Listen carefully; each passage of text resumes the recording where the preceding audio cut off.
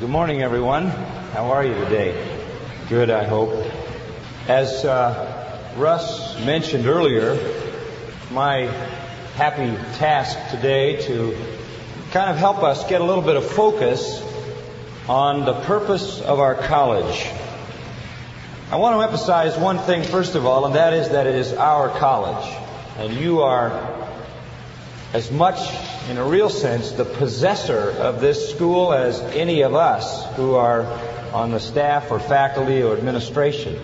It's really your school. We want you to take ownership of it in that sense. And because of that, because it is our school, we all need to understand what we're all about. We need to understand what our commitment is, what our direction is, what our purpose is, where we're going. And so with that in mind, we are going to spend some time looking at our purpose statement. Now, Russ read it to you earlier. You can't remember it, I'm sure. It went by real fast.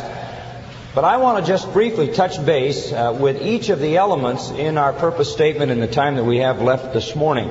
And then we'll follow up with a little more detailed look at it. First of all, it says, the Master's College exists to advance the kingdom of the Lord Jesus Christ.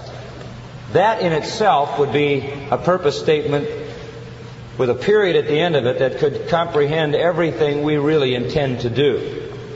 We desire to advance the kingdom of the Lord Jesus Christ. That really puts things in perspective.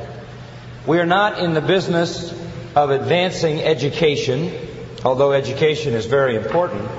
We are not in the business of advancing the economic status of those who attend here and graduate. We're not in the business of advancing ourselves as people in positions of leadership who want to attain to a higher level of reputation or whatever. We are really here for one purpose. We are not trying to advance you along the social scale. We are endeavoring to advance the kingdom of the Lord Jesus Christ. That is our focus. Now, in order to do that, we have to work with people because by God's own choice, the kingdom is advanced through the commitment of faithful people. So to back up from that purpose, we might say we are here to teach you how to be a vital part in the advancement of the kingdom of the Lord Jesus Christ. And if you have any other purpose in mind, you're really not quite on target for what we're all about. In a sense, you have to see your life as expendable. You have to see your talents as expendable. The Apostle Paul really understood that. When he was on his way to Jerusalem in Acts 20, and the people that had been with him for some time had been periodically warning him what he was going to face. They said, when you get there, chains and imprisonment await you. One prophet by the name of Agabus took off his belt and tied him up with it and said, that's what you can expect when you get to Jerusalem. Jerusalem will be hostile to you. You're liable to lose your life, was the implication. He was warned again about that, I'm sure, by the urging of the Ephesian elders in Acts chapter 20. But this is what he said to them. He said, I do not count my life dear to myself. I have one desire, and that is to finish the ministry that has been committed unto me. In other words, I have no self-seeking motives. All I want to do is do what God has laid out for me to do. I do not count my life dear to myself. That means my own physical existence. That means my own ambitions and my own plans.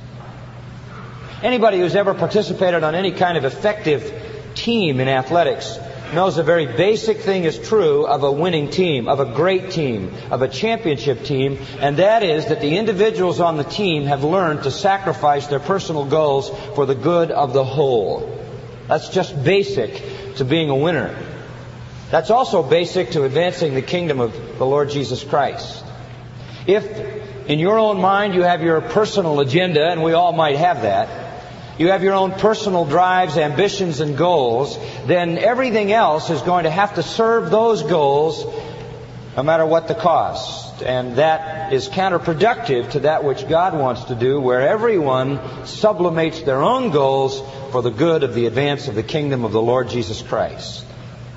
Do I need to add that for anyone who names the name of Jesus Christ, that is the highest goal of life? Do I need to say that that's the only way to be blessed? That's the only way to be happy? That's the only way to be ultimately successful in life? To have a meaningful life? To know the fullness of the joy that only God can give through His Spirit to those who obey that great purpose. When Jesus called His disciples to Himself and equipped them and sent them, He taught them, it says in Acts 1, the things pertaining to the kingdom.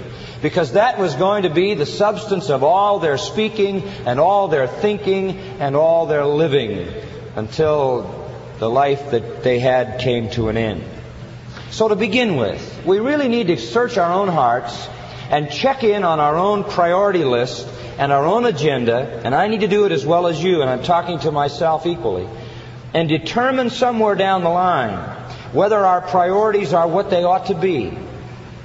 Now, there can be all kinds of reasons for you being here. You might be here because your folks sent you here. You might be here because you really wanted to come to get a good education, and those are valid things. You might be here because you want to learn music. You want to learn some kind of scientific pursuit. You might want to learn languages. You might want to be here to prepare for the mission field or the ministry or to participate in athletics or whatever it might be.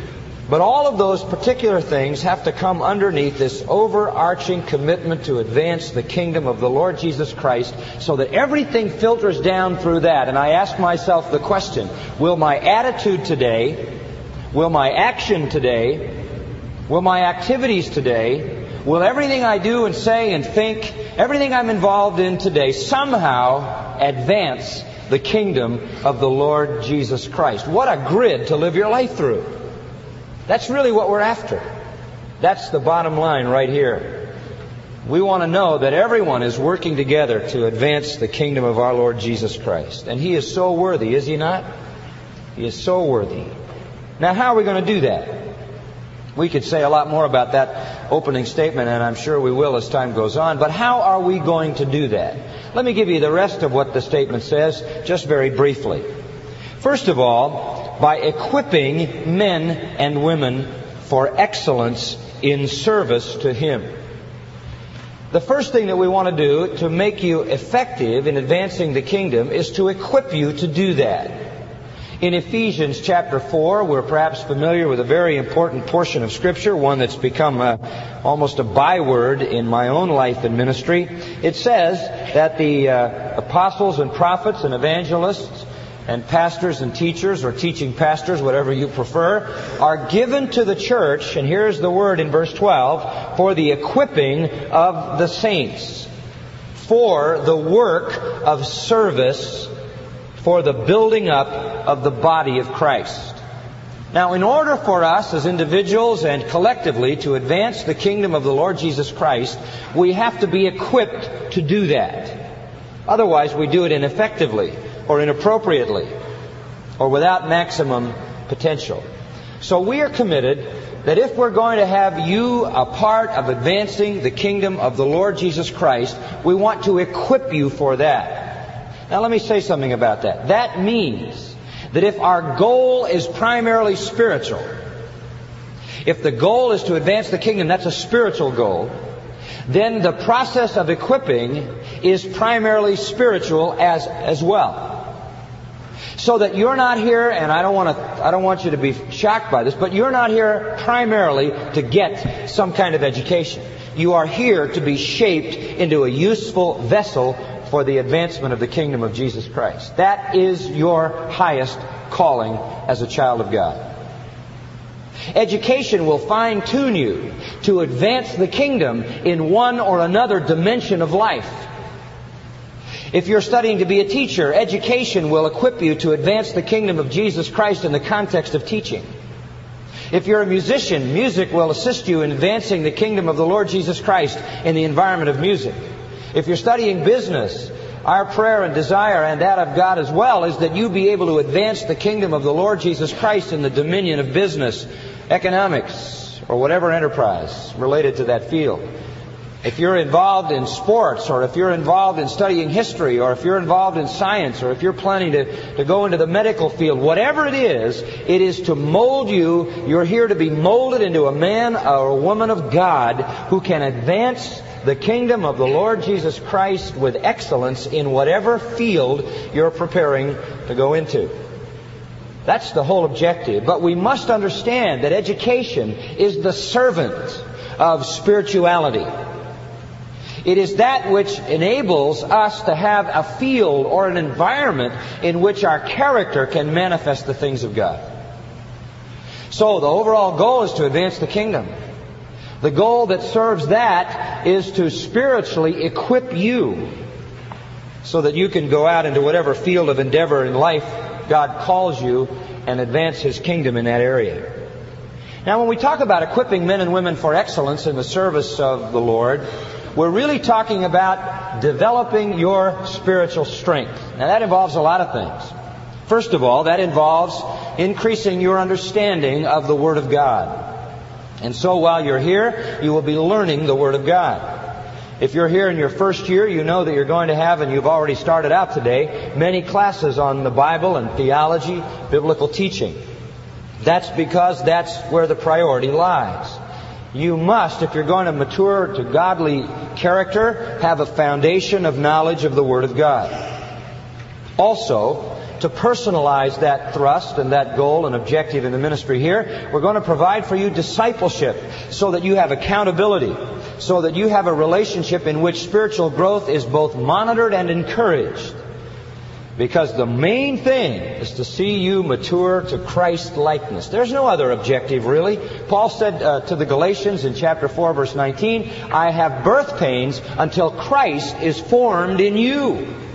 I want to see you be like Christ. In our passage we just read, Ephesians 4, it says we are all to come to the knowledge of the Son of God, to a perfect man, unto the measure of the stature of the fullness of Christ.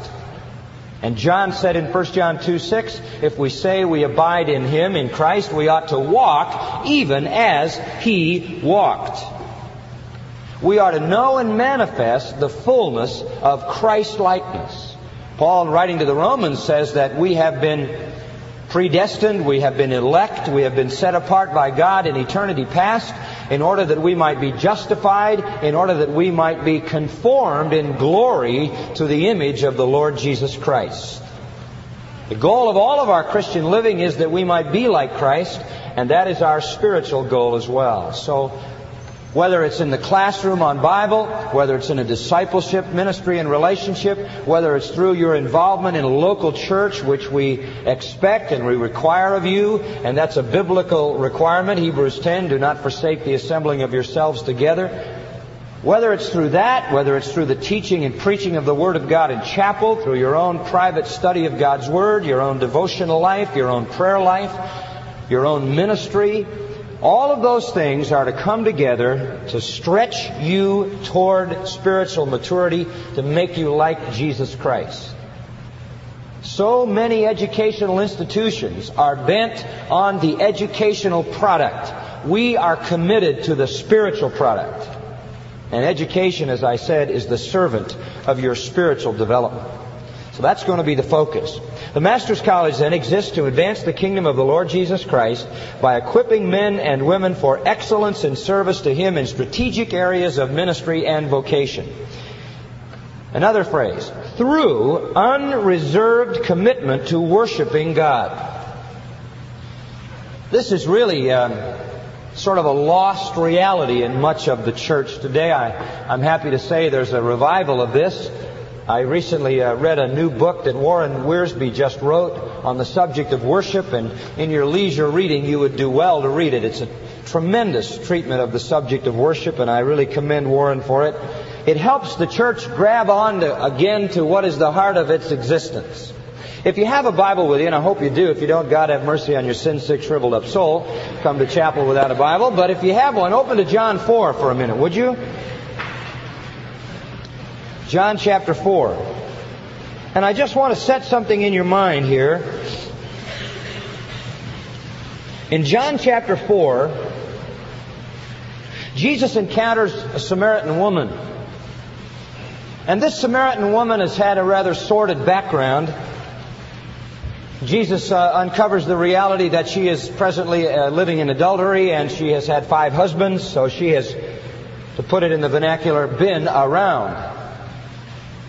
Jesus confronts her sinfulness, but he also finds out from this woman that she is not without some spiritual and religious sensitivities. She seems to be groping with trying to find a solution to her inability to live a life that's respectable. And she really would like to find out where the source of true worship is, or how you really plug into God. The Samaritans, you know, were half-breeds, Jews who had intermarried with Gentiles and were the outcasts among the Jews. They had therefore no access to the temple and had developed their own worship system on Mount Gerizim in Samaria. Their system was a very fervent kind of worship, but lacked real biblical lines. And so they were a little bit askew as to the truth, but very fervent in their worship expression. She says in verse 20, our fathers worshipped in this mountain. We have our religion here. It's our heritage here in Mount Gerizim. But you say that in Jerusalem is the place where men ought to worship. What she's saying is, where do you go to really plug into God? Our fathers tell us it's here, and you say it's there. And Jesus said, woman, believe me, the hour is coming when you'll neither in this mountain nor yet at Jerusalem worship the Father. The hour is coming, he says, when it will become crystal clear to anyone who hears that the place is not the issue. Whether it's here or there is not the issue. He is saying the old covenant is going to pass away, and the veil in the temple will be rent in twain, and that whole system will be set aside. That will no longer be the issue. Then in verse 22 he makes an interesting statement. You worship you know not what. What he is saying is you have a lot of spirit in your worship, but you lack truth. We know what we worship. What he is saying there is we have the truth. However, they were very indifferent and legalistic, and you might say they lacked the Spirit. Salvation is of the Jews. The message of salvation has come to us. We have the truth. The obvious reality is that they lacked the Spirit. The Samaritans had the spirit of worship. That is the energy and fervency, but they lacked the truth. And then in verse 23 he says, the hour is coming and now is when the true worshipers, that is the redeemed, will worship the Father in what? Spirit, what? And truth. In other words, with fervency and content. There is an hour when true worshipers are going to worship the way God wants them to worship. Now follow verse 23 at the end. For the Father seeks such to what? To worship Him. And they that worship Him must worship Him in spirit and in truth. Now listen carefully to what I say. The Father sent the Son into the world in an effort to seek true what? Worshipers. The whole of the redemptive plan finds its fruition in the expression of worship and praise and adoration to God. And in the life of worship. That is why in Romans 12 it says, I beseech you therefore, brethren, on the basis of these mercies of God that have been demonstrated in the first 11 chapters, that you present your bodies, and the word present is a priestly word, you offer up your body as a what? Living sacrifice, holy and acceptable unto God, which is your act of spiritual worship. When God redeemed you through Jesus Christ, He redeemed you to be a worshiper. The most wonderful definition of a Christian I know is in Philippians 3:3. We are the circumcision, Paul says. That is, we are marked as those who worship God in the Spirit, have no confidence in the flesh, and rejoice in Christ Jesus. Isn't that great? We are the true worshipers. And the first act of worship is to present the soul in faith to God. That's the saving faith. The second act is to present not the soul, but what? The body. As a living sacrifice. Peter says that we are spiritual priests offering up holy sacrifices. And we've got to look at our lives as if we were priests. We are priests of the new covenant. And our objective as priests is to give offerings to God. First, we've offered our soul in faith in the Lord Jesus Christ. And then we offer our body as a living sacrifice. That incorporates our mind, which is constantly renewed. We offer our praise, Hebrews tells us, the fruit of our lips, giving thanks unto God. Every fruit of righteousness in us is an offering to God. So the perspective in our Christian life then is one of worship. Now let me say it in a simple way.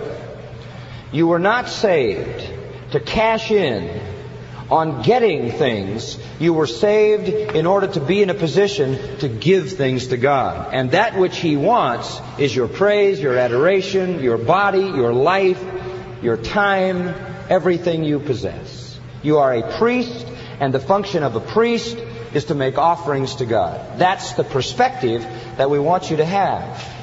You serve God in offering yourself and all you are to Him.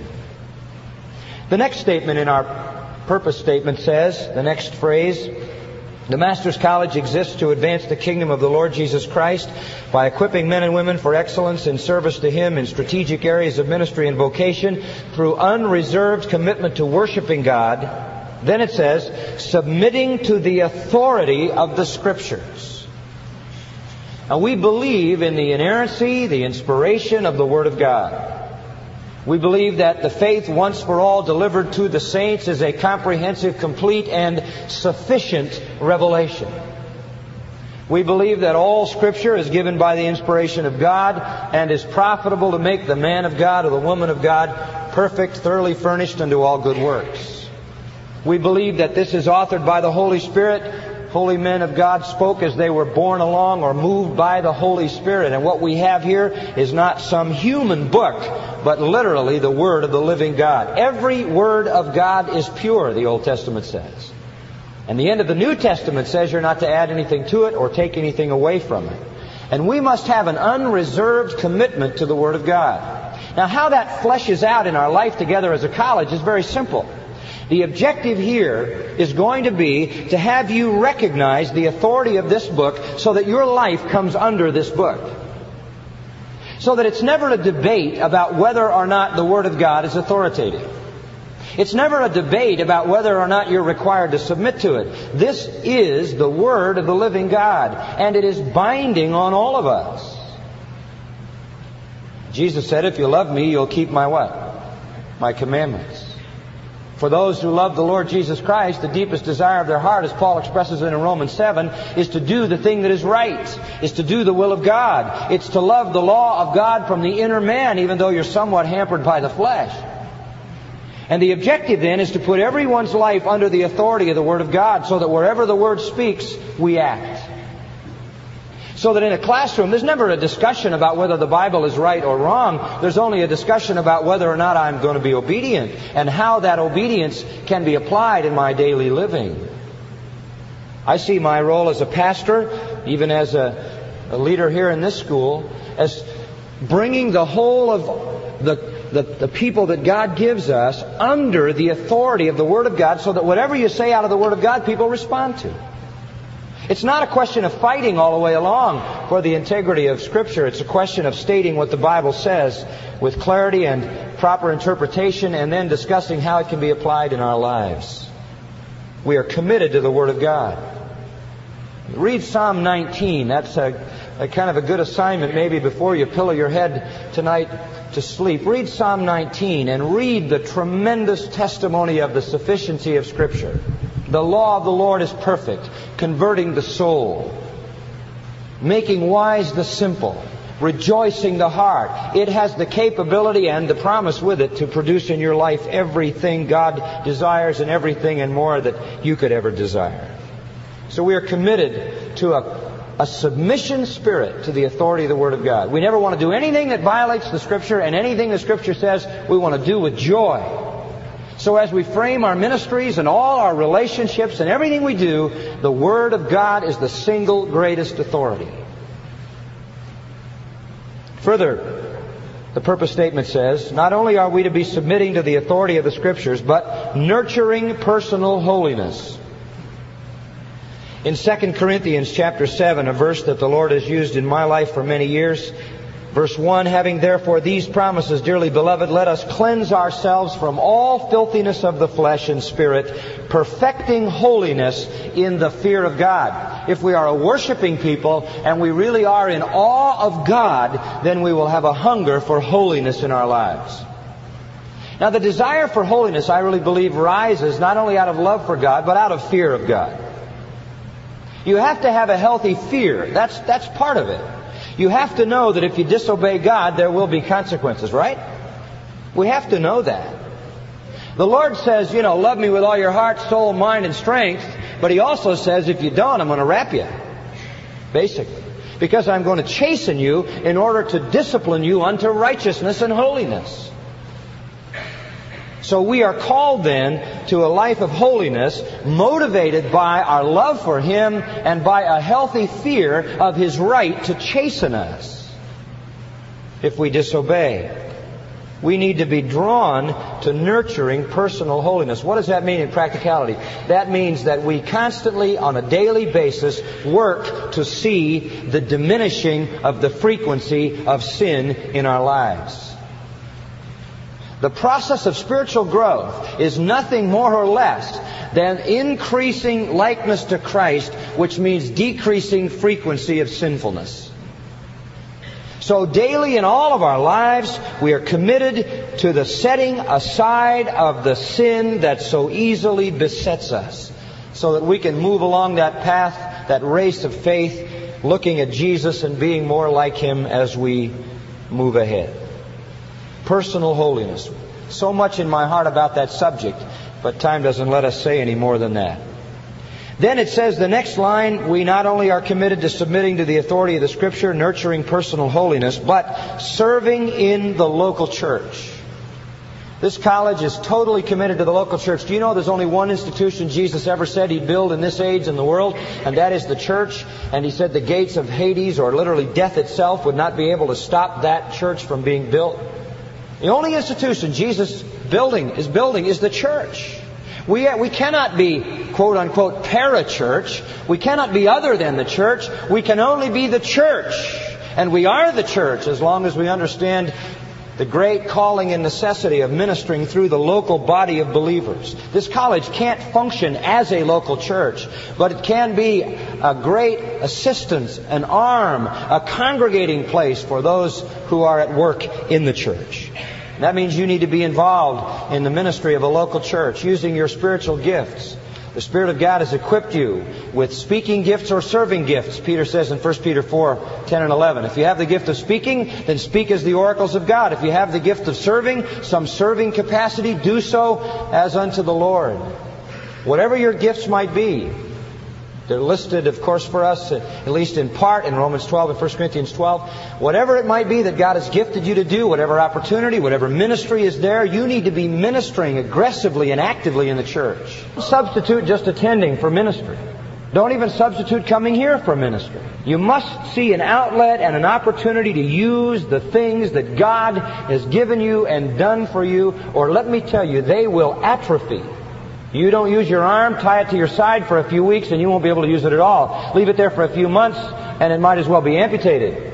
You need to use your gifts and talents in ministry, in serving.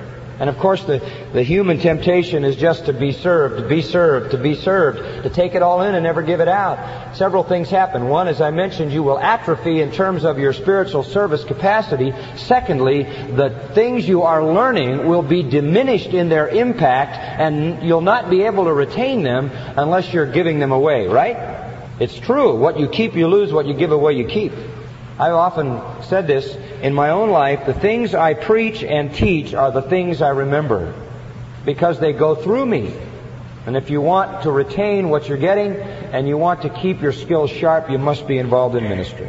Finally, the last point in our statement is penetrating the world with the truth. And we're right back to where we started, right? That's advancing the kingdom of Christ. It's our hope and prayer that when you are here and when you leave here, God will use you to penetrate the world with the truth of Jesus Christ. Let's bow together in prayer.